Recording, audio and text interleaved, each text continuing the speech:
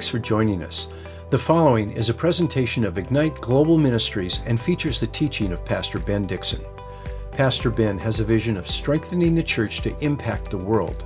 He serves as lead pastor at Northwest Foursquare Church in Federal Way, Washington.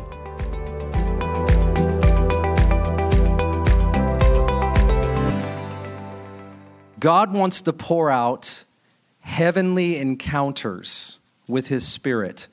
He truly wants to encounter you. God wants to touch our hearts. God wants to encourage us. The Holy Spirit wants to make Jesus more real to us. He is always wanting to encounter us in our lives. But I've learned this, and that is when you don't turn an encounter into discipleship, something inevitably is going to be wrong with your Christianity. I like everybody else, I want to experience God. I want to feel His presence. I want to hear His voice. I want to be touched by God. I want to see a vision. I want to dream a dream. I want to receive a prophetic word. I want to, all of that, amen. I want to be under the spout where the glory comes out. I want to encounter God, but I've watched how encounters don't always turn into discipleship. And when the crowd does not become the committed, something inevitably is wrong in the substructure of our Christianity. And so really the reason that I give announcements personally is not because I have a need at our church for people to attend more things. I mean, to be really honest with you, if COVID did anything to the church, which it did, one of the things it did is simplify what this is all about. This is all about Jesus. This is all about His Word. This is all about knowing Him, walking with Him, and making Him known. But we can't just go from an encounter to an encounter. We've got to go from an encounter to discipleship. And when we are disciples, we will make disciples. When we are disciples, we will share the gospel. But it is disciples that do those things, not just people looking for another touch. And so at Ignite Revival Gathering, what we want to do is encounter the Lord together, but we want to convert that encounter into discipleship. And when we do that, we will change the world. That will happen. Many of Jesus' disciples, they were like walking in a perpetual encounter with eventually the risen Lord Himself, with Jesus the Christ. And they had these encounters, but Jesus corrected them. Jesus encouraged them. Jesus taught them. Jesus trained them. They saw miracles. And then, Jesus would also, He would correct them in the same breath. That's what He would do. And they needed every last bit of it because discipleship was what it was about. And I've watched, especially in the Pentecostal church, which is my particular flavor, I have watched people chase an encounter with the Lord and it never be converted into something substantive that would bring transformation to other people's lives. And so we have to be a people of both and. You understand what I'm saying? We have to be a people of both and.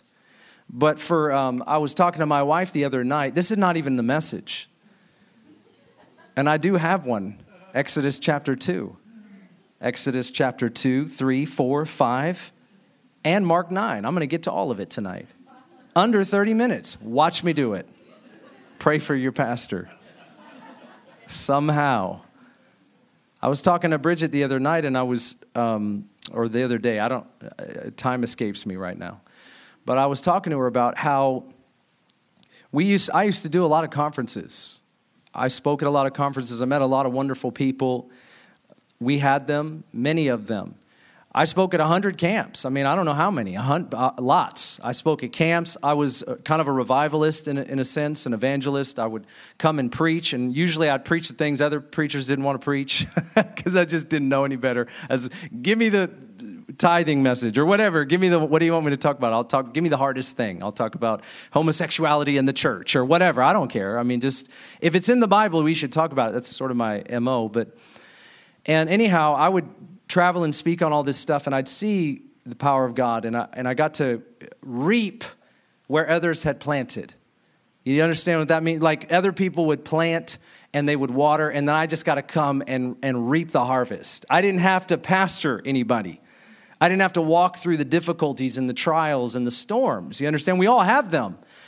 And that's why it's easy to go to a conference and come back and feel like, oh man, we had an amazing time. But you've got to go from encounter to discipleship. I've watched a lot of people not make that conversion. They haven't done it yet. And they want to be fruitful in their life, but they often don't cross the threshold to do that, because that's going to cost you something. That's going to cost you something to go from experiencing God to giving away what he's given to you. That will cost you something to see other lives change, but it will also give more to you than you imagine. Isn't that true? It's the greatest blessing to give away what God's given to you. Freely you have received, freely you shall give. And I was telling Bridget, one of the things we did over the years is we stopped all of our conferences. We used to do them all the time, and I stopped doing them because I got really kind of upset that I couldn't get people to step 2 and 3 and 4. They wanted to come and receive a word. They wanted to come and get prayed for, and all that was wonderful. And I'm not down on that. You have to understand my heart. Like, I really believe that we need to encounter the Lord. I mean, I'm thoroughly Pentecostal, not a little bit. I'm there, sold on that. I mean, I love everybody else, but that's where I'm at. It's not okay. It's not okay to stop in receiving. Amen. Do you understand what I'm saying tonight? It's not okay, because something will happen. We'll get disillusioned at some point. At some point, we'll get disillusioned when we're not giving away what God's given to us. Right? And that's not what Christianity was meant to be. It was meant to be receiving and giving away. So we stopped all our conferences and all those things for a couple years. I wasn't bitter about it. I started a school is what I did, an immersion discipleship school. We've started it here, actually. And I realized something very quickly. 2 things. Number one is we had 10 classes, and class number 10 was called evangelism. And the class called evangelism had minimum 50% less than every other class. And it was one of the most important things to the heart of Jesus. That was one thing, because we get scared and we don't want to share, and then we kind of push it off like that's for other people. Well, that's not my message tonight, but I learned that. That was the first thing. The second thing is I couldn't get people to come every single week to get instructed to do something outside of the class. And I just thought, wow, I've got my work cut out for me, you know. And I begin to pray that way. I begin to ask God to make the body of Christ mature that we could not only eat the food, but then we could distribute it as well. And that picture of Jesus with his disciples next to him when he multiplied 5 loaves and 2 fish, you remember that? It's amazing because they got to be distributors of the miracle. And that does something to you when you get to become the distributor of the miracle. They're the ones that got to bring the bread and the fish to people. Sometimes when people read that story, they might see themselves, they just see Jesus doing the miracle and they say, God, would you do a miracle in my life like you did there? See, you have to know who you are in the story. Some people want the miracle. I want you to take my 5 loaves and 2 fish, and I want to sit down, and I want you to just bring it to me, amen, and I want to receive the miracle. That's where a lot of us stay. But we've got to get up from sitting down, waiting for the miracle, and realize that he wants us to distribute the miracle, like the disciples did. They were the ones that got to bring the 5 loaves and the 2 fish broken by the hands of Jesus to the 5,000 people. That's the hunger that we need. From wanting the miracle to distributing the miracle. And that's the change that I think revival not only awakens God's people, we get touched by the Lord, but then we get trained to give away what God's given to us. If that conversion doesn't happen, the church never leaves the building. And if the church never leaves the building, every revival that starts will always stop. Every revival that starts will always stop. If it's confined to the walls, the enemy won't even mess with us. He won't even mess with us. He'll let us have our party indoors. But the minute it comes outside, he's going to start the irritation, if not oppression. Anyways, turn your Bibles to Exodus 2. Did I already tell you to do that? That's because I want to make sure you did it. You know, I want to talk to you. I don't know if I have a title for a message, but if I titled it in my head, this is what it would sound like. I don't have it on my paper, but it would be like, it gets worse before it gets better. How about that? Did you come to be encouraged tonight? I believe I received a revelation today, actually, from the Holy Spirit, and I believe it's for you. So I'm just going to put it to you like that. I won't claim it's all God, but I will say it to you that way. It gets worse before it gets better, but it does get better. So hang on to that. Amen. The story of Exodus is very powerful. We've been working through a lot of Old Testament story to really understand the heart of God and how he brings us into a glorious freedom. Jesus, the Christ, has brought us, God's people, into a glorious freedom. And the problem is that we don't always walk in that freedom in a very real way. And we question it. Has God really paid for my full freedom? Does Jesus really mean free when he says free? What does the Greek word mean? Because I'm not walking in that full freedom. Pastor Ben, I hear you talking about it. I believe that Jesus does set some people free, but there's these things in my life that are not fully free yet, or I've been walking with God for a long time, and then bam, I hit something, and up crops this issue that I thought I had dealt with, and now it's right in front of my face again. And so I'm pounding on the issue of freedom because I truly believe that the relevant church of today is the church that actually facilitates the freedom that the Spirit of God truly brings. And it's a freedom that goes with you to your home. It's a freedom that drives with you in your car. It's a freedom that sits with you at your job. It is a freedom that speaks through you to your spouse. It is a freedom that goes with you wherever you go because it is the freedom that God gives through Jesus Christ. It is not sort of regulated to our time of worship. It's not regulated to a building or a property. It is free and it is full, and he wants to bring it all the way into our hearts until it manifests through everything that we are. Freedom is ours in Jesus Christ. I'm going after this because I want God's people to be so free. I believe that's the heart of the Lord. When Jesus came into the synagogue in Luke chapter 4, the scroll was handed to him, and he finds that place in Isaiah chapter 60. The Spirit of the Lord is upon me. He's anointed me to preach the good news to the poor, to set the captives free. And I see Jesus looking into our eyes saying, I came to set you free. And if there is any flinching in us when Jesus the Christ looks into our eyes and says freedom, then we've got to be able to stand tall and strong and look into the Lord's eyes and receive all that he intended. When he said it, he meant it. When he died for it. When he rose from the dead, he proved it. And he says it to everybody here today. We're going after it.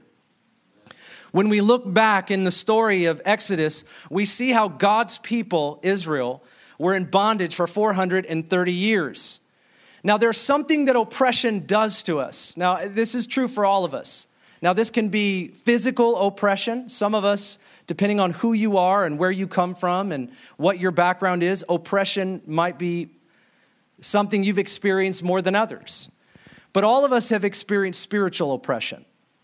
And oppression has the power to sort of make us settle down and stop thinking things are all that bad. We sort of settle under the level of our oppression and we begin to live there. In the physical world, I don't know how some people can live in a world that's like negative 35 degrees. That is oppressive to me. Likewise, I don't know how some people can live in a world that is 120 degrees outside.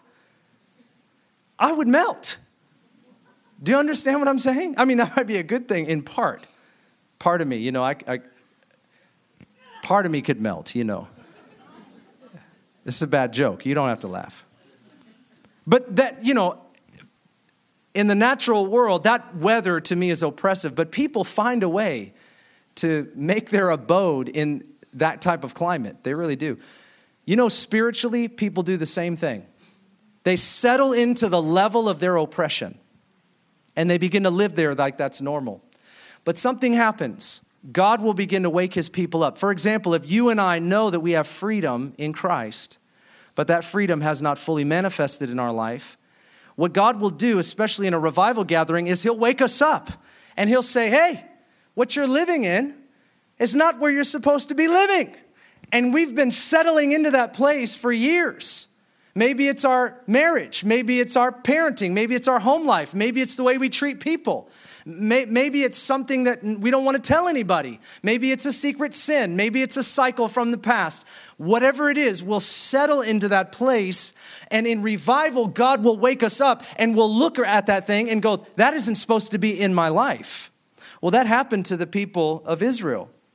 And it says here in Exodus chapter 2 and verse 23, they have been going through this 430 years of oppression. And the Bible here says that God begins to hear their cry. But listen, verse 23. Now it came about in the course of those many days that the king of Egypt died, and the sons of Israel sighed because their bondage, and they cried out, and their cry for help because of their bondage rose up to God. Now I want to say this. The Bible does not say that they cried out prior to that, because their oppression got worse and worse and worse over those 430 years. It didn't start out just like full-blown slavery. That's not how it started out.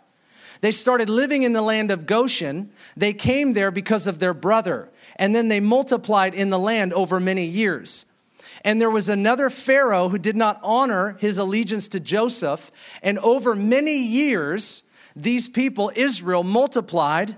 And the new Pharaoh of Egypt thought, I've got slave labor right here. So he began to oppress them. Slowly but surely, they became slaves. And 430 years of this, they had endured. And finally, they broke up out of that and began to cry out. This is what it says. They cried out. And they cried out for help because their bondage rose up to God. So God heard their groaning, and he remembered his covenant with Abraham, Isaac, and Jacob. God saw the sons of Israel, and God took notice of them. I want to say to you, God hears the cries of his people. When they realized that bondage was too great, it says they sighed. They sighed. Another Pharaoh, another layer of bondage, they sighed. God listened to his people. What did he do? He rose up a deliverer. You know the story? Moses, from the time he was born, there was something special about him. He gets raised in Pharaoh's home for such a time. And he kills an Egyptian because an Egyptian is beating a Hebrew slave. He has to flee. He flees out into the wilderness and marries a Midianite woman. And now he's a shepherd way out here, far away from where he was raised. He could have been second in command, most likely, in all of Egypt. I mean, he was next in line. And this is an amazing story. In Exodus chapter 3, he sees a burning bush, and he turns aside to see this side, a bush that is burning but doesn't fully burn up. You know the story. And the Lord says to him, take off your shoes, for the ground you're standing on is holy ground. He has an encounter with God. And God calls Moses to deliver his people. And we read about that negotiation all the way to chapter 4 and verse 26. God calls Moses. Why? Because he heard the cry of his people. God sends a deliverer. To us, he sent Jesus. And Jesus sets us free from all of our sin. But God raised up a deliverer. And then we see something very interesting, that as God calls Moses, he says, I want you to go to the people. And Moses goes to the people with his brother Aaron. And he tells them what the God of their ancestors is going to do. And this is what it says here in Exodus chapter 4 and verse 27. I'll read it for you if you don't have it. Now the Lord said to Aaron, go to meet Moses in the wilderness. So he went and met him in the mountain of God and kissed him. Moses told Aaron all the words the Lord with which he had sent to him and all the signs that he had commanded him. God told Moses what he needed to do and how he was going to deliver the people. And so Moses tells Aaron. And then Moses and Aaron went and assembled all the elders of the sons of Israel. And Aaron spoke all the words which the Lord had spoken to Moses. And he then performed the signs, the evidence that this was going to happen in the sight of all the people. Listen to this, verse 31. So the people believed, and when they heard the Lord was concerned about the sons of Israel and that he had seen their affliction, they bowed low and worshiped him. So the people receive a deliverer. They've been crying out because they were under great bondage. Now God raises up Moses and sends Moses and Aaron, who's now his mouthpiece, to tell the people, God has heard you and he's going to deliver you. Here's how he's going to do it. And they performed the miraculous sign as evidence that it's going to happen. And the people said, man, this is exciting. God heard our prayer. Our bondage will be no more. He's going to set us free. Could you imagine you're under slavery, you're under bondage, and you sighed and you begin to cry out to the Lord, and now God is answering you and you're starting to see it. I mean, for the first time in your bondage, you realize, man, God's going to do something about this. I bet you that they were really, really excited. That's what the Bible would call a promise. That's what the Bible would call a promise of deliverance. That's what the people have, and that's what they receive. But friends, that's not the end of the story. I mean, receiving a promise and a truth from God is amazing. Like I've been saying it to you all night so far, since I got the microphone. Freedom, freedom, freedom. Freedom is yours in Christ. Now listen to this though. Exodus chapter 5 and verse 1. I want to tell you there's a breakdown before there's a breakthrough. Listen to this. Afterward, Moses and Aaron came and said to Pharaoh, "Thus says the Lord, the God of Israel, let my people go, and they may celebrate a feast to me in the wilderness." But Pharaoh said, "Who is the Lord that I should..." Do you like how I did that? "Who is the Lord that I should obey his voice to let Israel go? I do not know the Lord, and besides, I will not let Israel go." Why are you even asking? And then they said, "The God of the Hebrews has met with us. Please let us go for 3 days' journey into the wilderness that we might sacrifice to the Lord our God. Otherwise, he will fall upon us with pestilence or with the sword." But the king of Egypt said to them, "Moses and Aaron, why do you draw the people away from their work? Get back to your labor." Now, follow this carefully. Again, Pharaoh said, "Look, the people of the land are now many, and you would have them cease from their labors?" So the same day, Pharaoh commanded the taskmasters over the people and their foremen, saying, "You are no longer to give the people straw to make bricks as previously. Let them go and gather straw for themselves, but the quota of bricks which they are making previously, you shall impose on them. You are not to reduce any of it, because they are lazy. Therefore they cry out, 'Let us go and sacrifice to our God.'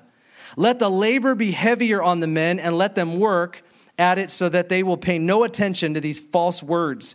So the taskmasters of the people and their foremen went out and spoke to the people, saying, "Thus says Pharaoh, I am not going to give you any straw. You go and get straw for yourselves wherever you can find it, but none of your labor will be reduced."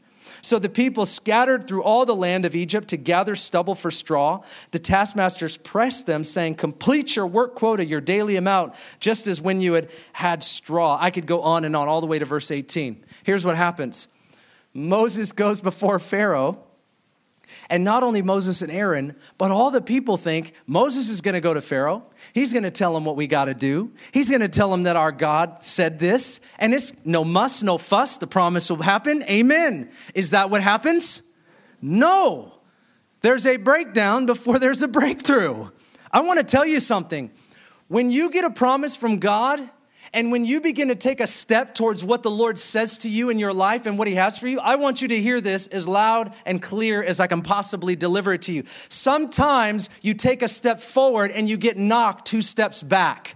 Sometimes when you begin to advance in God, what you recognize is that the enemy wants to rush in and try to stop what God wants to do. I have had this happen in my life so many times, I can't even count. And sometimes for us as the people of God, we are not prepared for the warfare that is attached to the promise. And that is why God's people have to be resilient. God's people have to be strong. God's people have to have endurance, or we are not going to make it to the place of promise. But there is a promise of God, and he wants to give us the endurance to get to where we're supposed to go, just as much as the promise itself. It is going to be required. And sometimes we're not ready for that warfare. We think, I got a promise, and he gonna do it, and he gonna do it, and he gonna, we think that's gonna, And then you get thumped by the devil, and you don't even know it's the devil. You don't know it's a demonic spirit. You don't realize there's an opposing force of wickedness to come against you. And all of a sudden we begin to blame God. Where are you? I thought you said. That is the voice of the devil. I thought God said. Did God really say? That's not God. That's not our voice in the midst of believing God. That is the voice of the enemy being projected through our experience, not based on his word.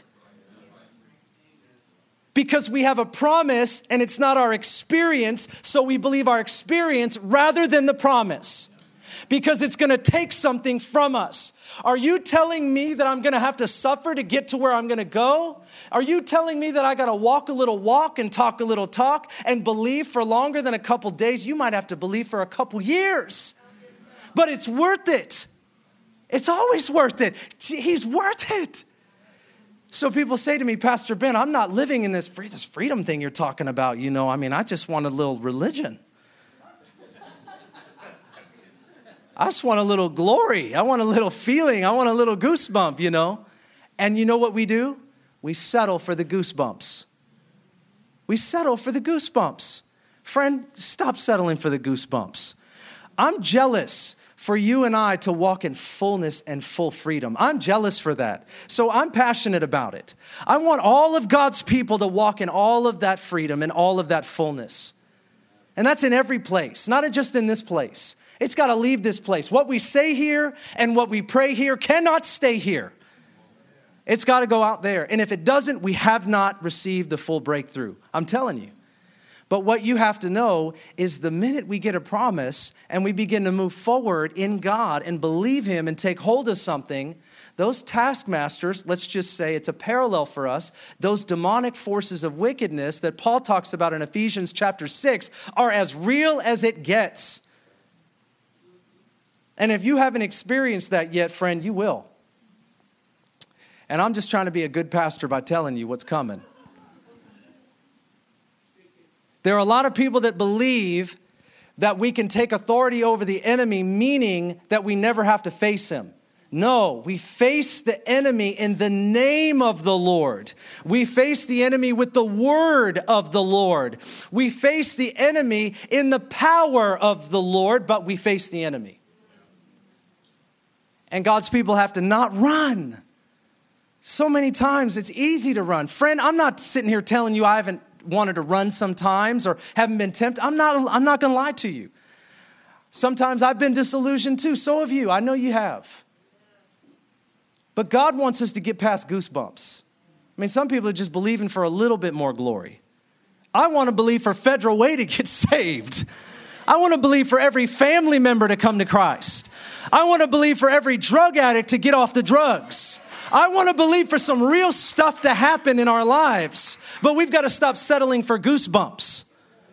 Like, I just got to go out there and find the straw and make the bricks. Don't say nothing. You know what happens? We start convincing ourselves that the oppression we were living under wasn't that bad. That's what we do.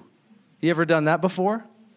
You begin to break through into the Lord, and then opposition comes, and you're like, oh man, I just go on back to my seat. I think I was doing fine right there. Everything was good. The enemy wasn't released against my life. I didn't have any conflict, no muss, no fuss. It was great. I don't think it was really that bad. I didn't need to get up and shout and dance. I didn't need to do all that. No, you needed to do more than that, because it was going to take more than that. I'm a little excited. Exodus 5:1. I told you this was Ignite Revival Gathering. So I expect to, I'm not yelling at you, man. I'm yelling with you, I mean, really. I really am. I want to see God move in power. I know you do too. But my point is this. Sometimes it gets worse before it gets better. Sometimes it does. Exodus chapter 5 and verse 19 through 23, Israel begins to question Moses. You've got to hear this. It says this: the foremen of the sons of Israel saw that they were in trouble because they were told, you must not reduce your daily amount of bricks. When they left Pharaoh's presence, they met Moses and Aaron. Oh, I bet they did. And they said to them, may the Lord look upon you and judge you, for you have made us odious, in Pharaoh's sight and in the sight of his servants, to put a sword in their hand to kill us. You have released a promise, but it was a promise of death, not of life. What you did was not good. It was bad. Then Moses returned to the Lord and said, oh Lord, why have you brought harm to this people? Why did you ever send me? Ever since I came to Pharaoh to speak in your name, he has done harm to this people. See, that's what happens. All of a sudden, not only the leader, not only Moses and Aaron, all of the people, everybody now has a problem with any type of opposition. I would rather have the oppression I lived under than begin to break through and have to experience more. It's understandable. It's understandable. But I believe there's a parallel here for us. And I want to say this to you. The breakthrough that God wants to bring, because we say that, God, give us breakthrough, Lord, give us breakthrough. We want breakthrough. We want breakthrough. But we don't realize breakthrough comes on the heels of follow through. You've got to stay in it. You've got to stick it out. Amen. We've got to pray it through. And there's something about the staying and the keeping power of the Lord, where we're true to God and His word over a period of time. Then we see what God promises come to pass. How many people I've walked with in discipleship, and you as well probably, where people begin to struggle with something. And as they go towards freedom in that thing, it just starts to it's like they get a little bit of reprieve and then it gets worse all of a sudden. And God is rooting it out. Some things begin to come to the surface so God can excavate that stuff and do another planting of the Lord. He wants to replace it. He wants to displace it. And we can't in those seasons settle back. We've got to move forward. Sometimes it gets worse before it gets better. And you might be saying, well, what do we have to do? And here's a thought that I have. Your mentality is your reality. It really is. I know it rhymes, but I like it. It's true. The way you're thinking about a situation, honestly, it either draws on the Lord in prayer or you get reduced down to whatever you were or worse. You get reduced down to whatever you were or worse, or you draw on God through prayer. This is why, friends, as we pray, I think the strategy of hell is to make every person in this room believe that prayer is nothing and that God does nothing when we pray. He doesn't listen. He doesn't respond. He doesn't hear us. He doesn't care. I believe the strategy of hell is to not only get people to stop praying, but it's to first get them to believe that God doesn't answer prayer. And when we stomp that lie and remove it and realize again, the real God, the only God is listening to us. He loves us. He calls us sons and daughters in Christ. When we get a hold of that truth and we begin to lift our voices to God in prayer, there is no waste of time in that. God, Father God, hears us in the name of Jesus and answers through the power of the Holy Spirit. How many of you have seen that happen in your life? And so God wants to remind us that sometimes it might get worse before it gets better, but we've got to be ready for that so that we can lay hold of God in prayer and pull down the promise of God and not give up.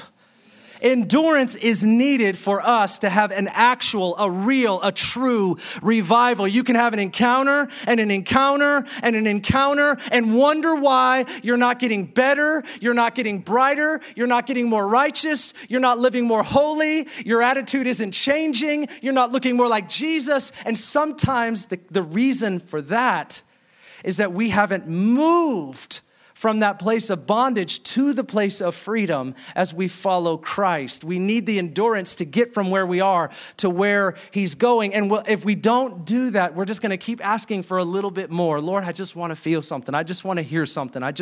No, friend, you want to walk in something because of who we are. It's not foolish. It's awesome. You say, well, Ben, is that only in the Old Testament? Well, I'm so glad you asked that question because I have a verse I want to show you before we close. And I'm getting ready to close. You didn't know it, but it's true. Now, I'm not sermonizing you here. These are just thoughts I had. Might feel like it. Mark chapter 9. Mark chapter 9 and verse 17. I wrote this down. I preached on this verse before. I don't want to re-preach it. I just want to share with you a thought that I had. This is where Jesus goes up on the Mount of Transfiguration with a few of his disciples. You know the story.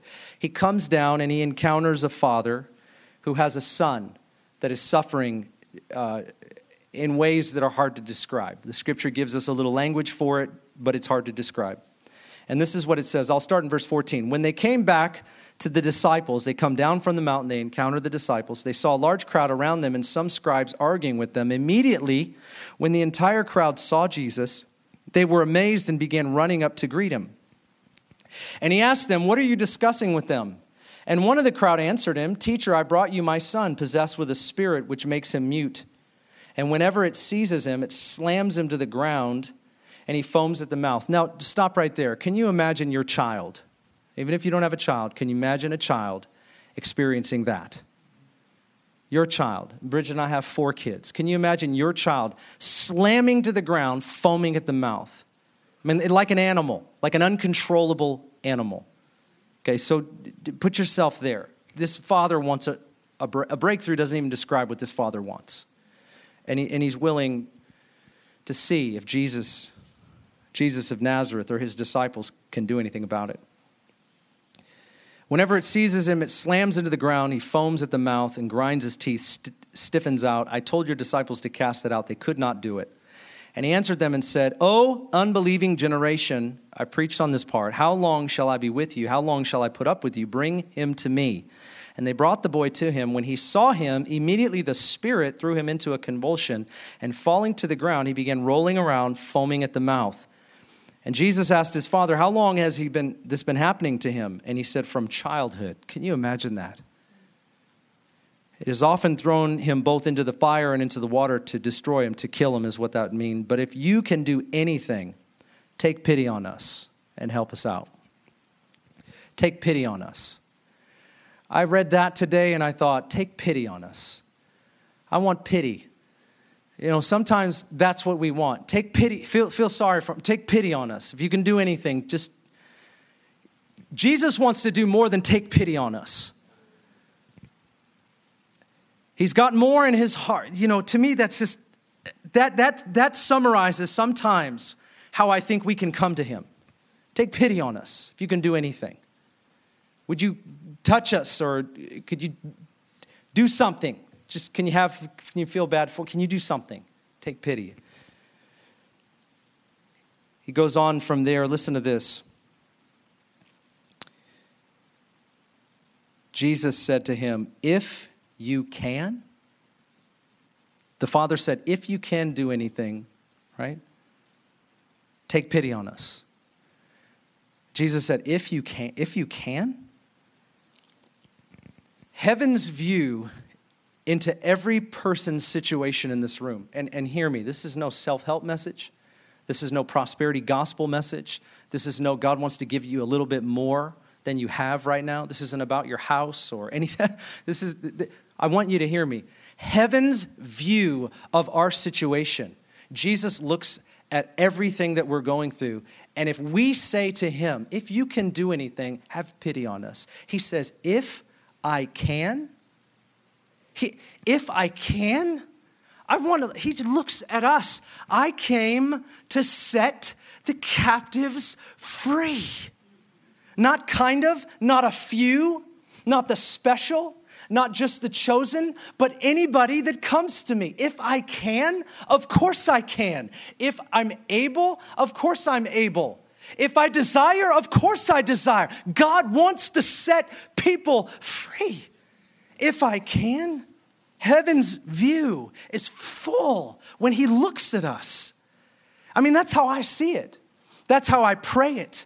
That's what I'm believing for. I'm not believing for less. I'm encouraging you to adopt that view. I don't even know how you would pray. How would we pray without that view? How would we pray? What would we ask God to do if we did not believe that the Jesus that we're following looks at us and our situation and says, "I can and I will"? We'll say, "I'm not walking in the full promise yet." Well, look what happens here. Look at this. I don't think I ever saw it. I saw it today.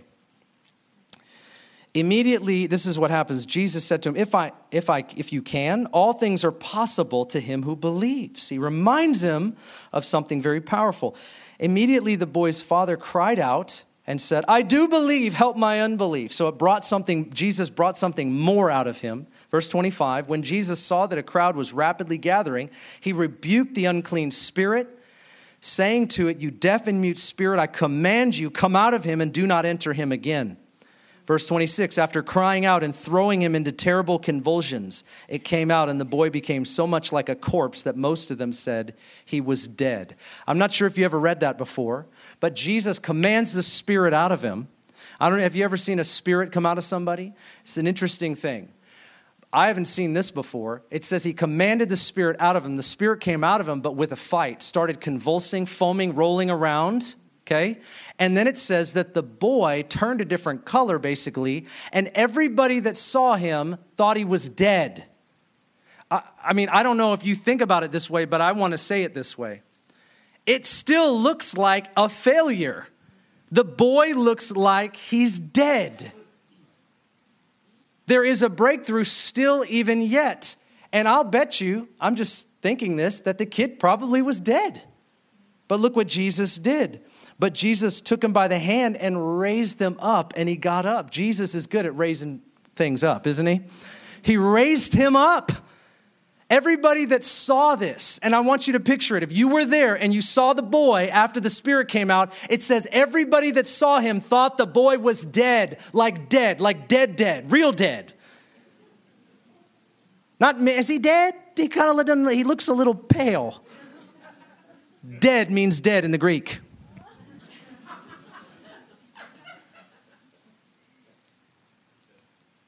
Before there is a breakthrough, right? Sometimes what we have, it looks like the opposite. But Jesus doesn't just stop there. He reaches down and he grabs him up. I want to say that's like a metaphor for our life. He casts some stuff out. He calls it out. He delivers it out. But Jesus is still reaching down and he's pulling us up. He's not done yet. He's doing that for you and he wants to do it through you. And this is what, amen. This is what we've got to know. I'm closing. If you worship team, you want to come back up, and we have to go back to worship now.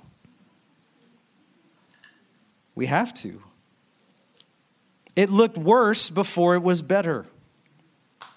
Here's what I want to say to you. The enemy, there's somebody put a dime up here. Is that like a prophetic thing? Are you trying to pay me? What happened there? Is that what this is worth? Pastor Ben want to give you a bonus. Well, I'm taking that. Amen. Take what I can get. There's a dime up there. That's not the first time that's happened. Which one of you would do something? Can you put something bigger next time? Enough to get a coffee, maybe? I can't even tip somebody at Starbucks with that without them getting offended. You better not have done that.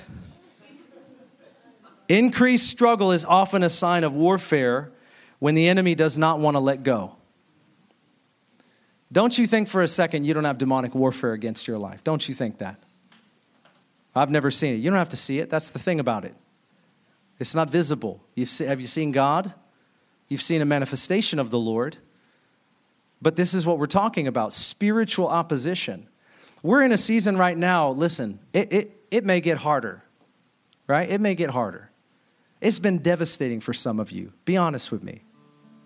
It's been very different. For some of us, it's not been that bad. But I think spiritually speaking, I think for some, I think it's been extremely painful, extremely difficult. Here's the deal. You're resilient. You're strong in the Lord and in his mighty power. You have the Holy Spirit of God. We're not just going to get through it. We're going to grow through it. And we're going to do it together. And we're not called to get mad at each other. We're called to stand against the enemy. The enemy is the one wanting to oppose us. The enemy is the one wanting to come against us. The enemy is the one wanting to stop us from what? Bringing glory to God. Naming the name of Christ. Sharing and showing that Jesus is good. Spiritual warfare is often meant to prevent the breakthrough that's on the other side. Can you get to the place where what's next is inevitably the breakthrough and the freedom that you've been praying for and looking for? This is what I'm after in my life. I'm not all the way there yet. It often gets worse before it gets better. This should not intimidate us, not even in the least. Let me share with you this last picture from the Lord. I saw a vision, and as I was praying about this, and by the way, I hope everything I said makes sense. But I just wrote down some thoughts tonight. I had a vision of someone driving to an important destination, and both hands were on the wheel strongly, kind of like our daughter's driving right now, and they're telling her 10 and 3. No, it's not 10 and 2. They're telling them 9 and 3 now. I don't understand that.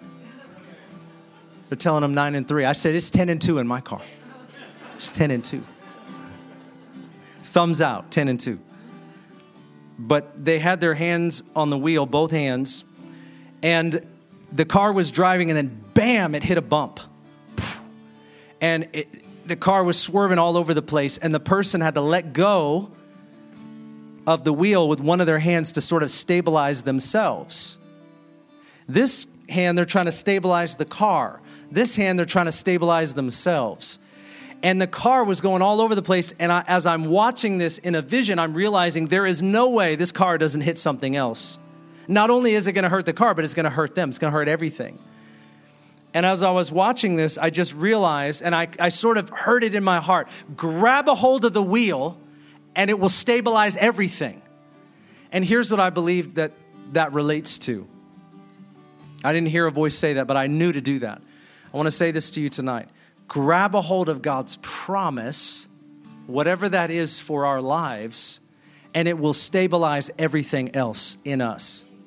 One of the things that has not been done over the last year and a half, and it might be by the time we're all done, 2.5 years. One of the things that I have not heard a lot about is grabbing a hold of the promises of God. We've got to grab the promises of God, speak the promises of God, pray the promises of God, and we will see his promise manifested in our lives.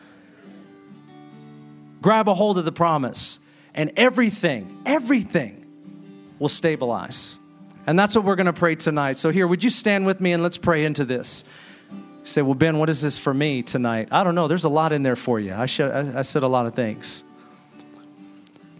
If you feel like, or you know in your life that you've been taking steps towards God, sometimes maybe there's a few of you, you've been taking steps towards giving. I'm not going to give you a message on tithing or giving, but I can't tell you how many people I've taught to give unto the Lord, and they start giving and they don't get more money. They start giving and all of a sudden it feels like I'm squeezed a little bit. But see, isn't that an interesting thing? That's all it takes sometimes is for us to do one thing that we know we ought to do, and then it's disproved. God's response to us, or what God has for us, is like, well, what if it takes years? Not even for us to get anything back or to be blessed materially. But God might answer in some other way. Maybe it's giving. Maybe it's our attitude. Maybe it's sin. Maybe it's situations. Maybe we're crying out for loved ones and we haven't seen anything happen. I believe the promise of God is just as true today as it always has been. And I know you believe this as well.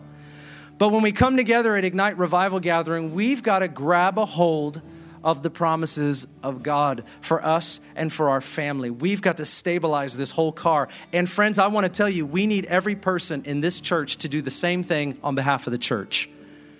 I can't stabilize this car. I can't. If you look to me, I don't know always what to do, and we've got a lot coming. I don't know. We need the people of God. We need the gifts of God to unify and to come around the promise of God. Grab his promises, stabilize the car, and drive to our destiny. Our destination in God is certain. However, we've got to grab a hold of the promises of God tonight. So here's what I want to do. I want to pray. If you feel like, man, I'm stepping towards God, but the enemy is attacking me, we want to collectively not only take authority over the enemy to sort of wish him out of your life, but we want to pray for strength to fill you, for the Holy Spirit of God to rise up in you and me to be resilient, that whatever we face, it's a yes and amen, no matter how long it takes. We're not backing down and we're not going away, and we're not going to stop this. We're moving forward. Amen. Father, we thank you in the name of Jesus today. And we're asking you, Lord, where we're finding some opposition, or maybe there's opposition to our freedom and the fullness that we have been given in Christ, we're saying yes to you no matter what, no matter how long it takes. God, we thank you that our destiny in you is secured not by our good works and not by our good behavior, but by our faith in the Lord Jesus Christ. And we thank you that what you did on our behalf is more powerful than anything anybody can do against us. And we choose to believe your word tonight and your will tonight and your way tonight. And I ask you, Lord, help us to grab a hold of your promises. Your promises for our heart. Your promises for our home. Your promises for the ministry you've called us to. Your promises for the church. Your promises for our workplace. our employment, or anything else that we're facing, our attitude, our heart, anything, Lord, we grab hold of your promises. Yeshua, the deliverer, come and deliver us tonight. Deliver our minds, especially from a quick fix. Deliver us from wanting pity and going after freedom. Deliver us from oppression and settling down for less than and acting like that's okay. There's nothing more. It's just a little bit more, and that's all I need. No, God, I pray for a glorious vision to come and to just come and fill this place and fill our hearts, oh God. Fill us with your glorious vision. Let's ask him to do that right now. Thank you, Lord. Give us the endurance of an intercessor. Thank you, Lord. Now tonight, let's pray over our lives and pray over our church. Would you just begin to pray? And if you don't know what to pray, just pray that his fullness would come. Pray for his freedom in your family right now. Pray for him to complete what he began. Lord, we thank you tonight. We thank you.